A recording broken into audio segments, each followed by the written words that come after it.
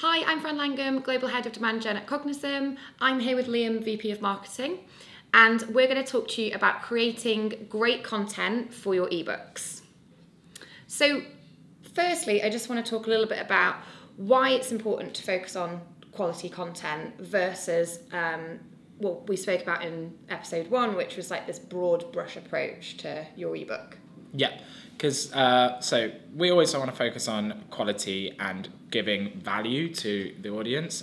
Providing value creates that trust and connection between you and your audience and your prospects, which then obviously builds your brand and creates sort of demand within that audience. That value means that people keep coming back as well. They want to learn from you. They associate you with positive thoughts and like learning about your industry in that segment, which then puts you in the best place for when they're thinking about looking for solutions within that segment too. And then with those broad brushes as well, is like we were never really creating, as we were saying before, content that was for the audience. We were creating content maybe as a lead magnet to get leads rather than creating demand. Mm-hmm. So it's about flipping that on its head and actually creating content for the audience and thinking about the customer first. Definitely. So I guess like instead of casting this wide net of content applicable to all, we're actually focusing on one specific persona.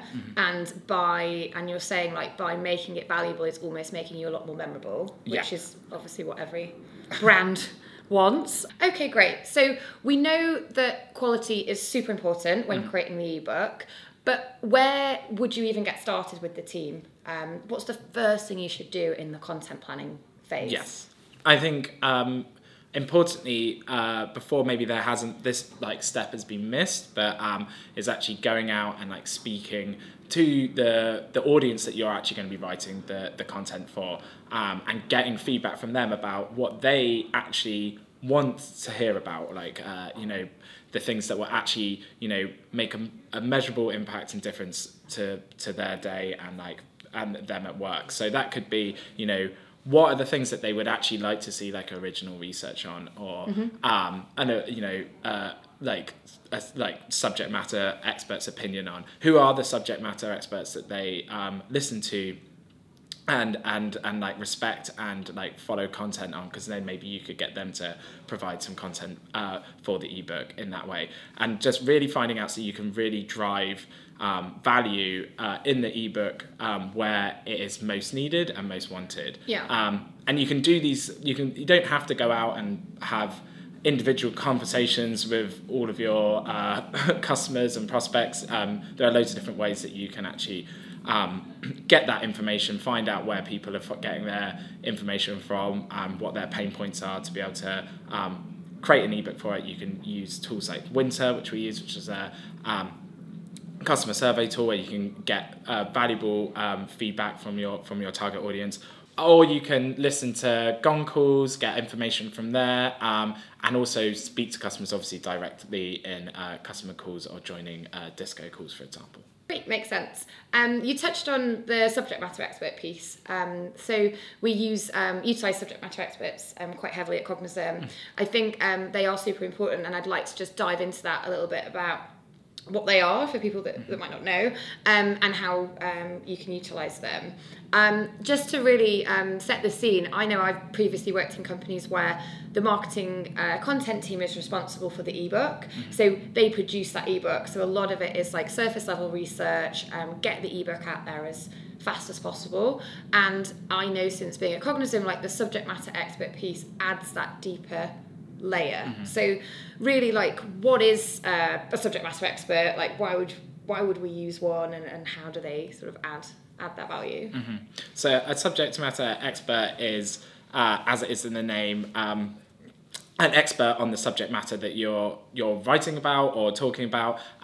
Often they'll have they might be an influencer as well as a subject matter expert, and therefore hold a real audience that like listens to them and loves what they've got to say and their point of view. And as you were saying, the reason why we want to get subject matter experts involved in the production and creation of our ebooks is because that they are what then gives the ebook value. They give it authority. They have an audience of people who want to hear from them in the first place, as well as having the authority to actually talk on that topic, and maybe taking what we've seen before, when ebooks were created by content managers. They were writing about topics that they don't necessarily have the authority to speak on, and then it loses the value from that ebook. Is then lost, because people want to hear from the people that they respect, and are keen to, who maybe they have an opinion or knowledge that person then is really loves and is envious of, and wants to learn more from. So getting subject matter experts in gives you that authority. You can get exclusive content from them.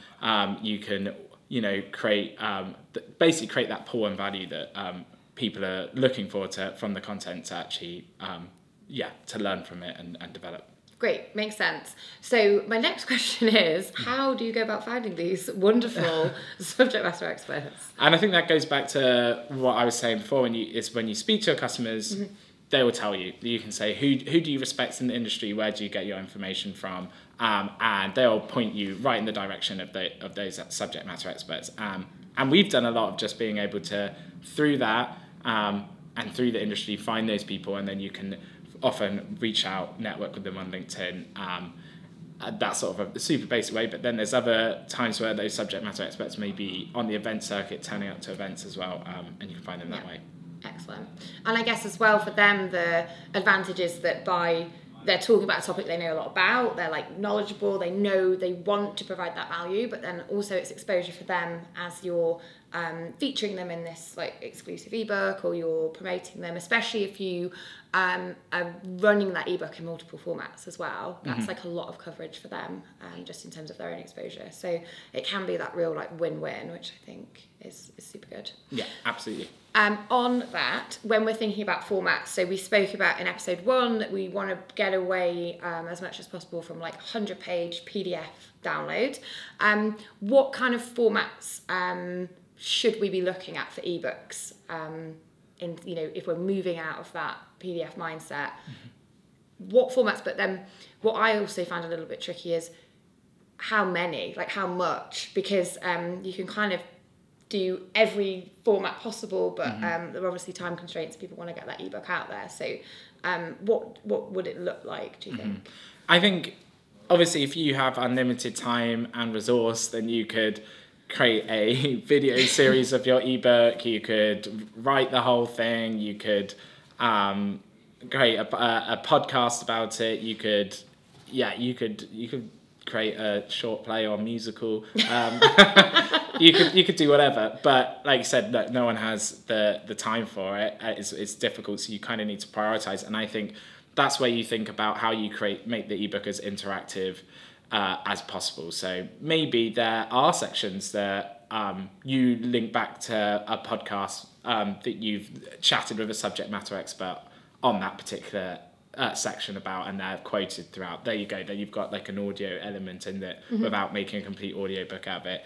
There may be videos that you slot in, small snippets that you've done to maybe as extra explainers for something if it's helped with visual explanations and animations, and you can slot those sort of things in where they would be interactive and helpful. And then maybe that you could run other elements to it, that there's if you're demonstrating something through a live event, and have a recording of that in there as well, and add other interactive things in. So I think it's really about thinking about, if someone was reading this ebook, how can I make it engaging, fun? How can I make the bits pop that need to pop? So, and that could happen you could do that through short videos or audio sections, without having to do the whole thing as in multiple different formats.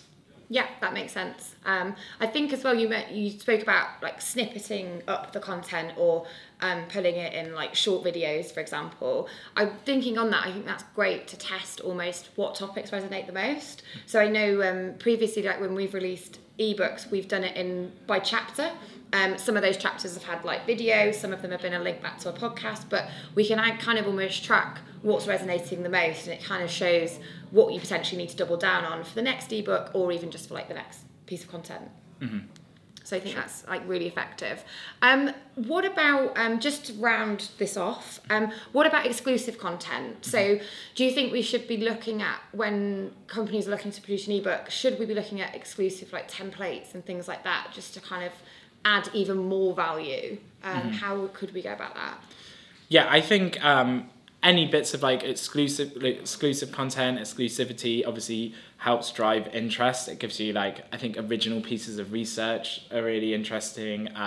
Template giveaways that like, again, are like an original point of view or thought that people will get instant value out of, and like pull people into that content and really drive like interest and value for it.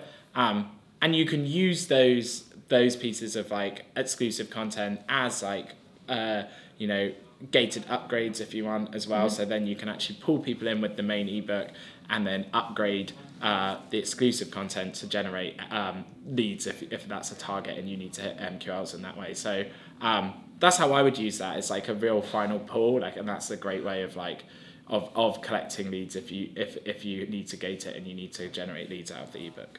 Okay, amazing, makes sense. So I guess to summarise around when thinking about content, so from the start you've got to take a step back, speak to customers, like speak to your audience, like just really understand what their pain points are, right? Like what their needs are. And I think that's a thing that previously companies do make the mistake of, they write for the company, like what like what's the agenda, like what are our goals, and it's almost like they write from that mindset instead of like the audience mindset. So I think like that definitely makes sense.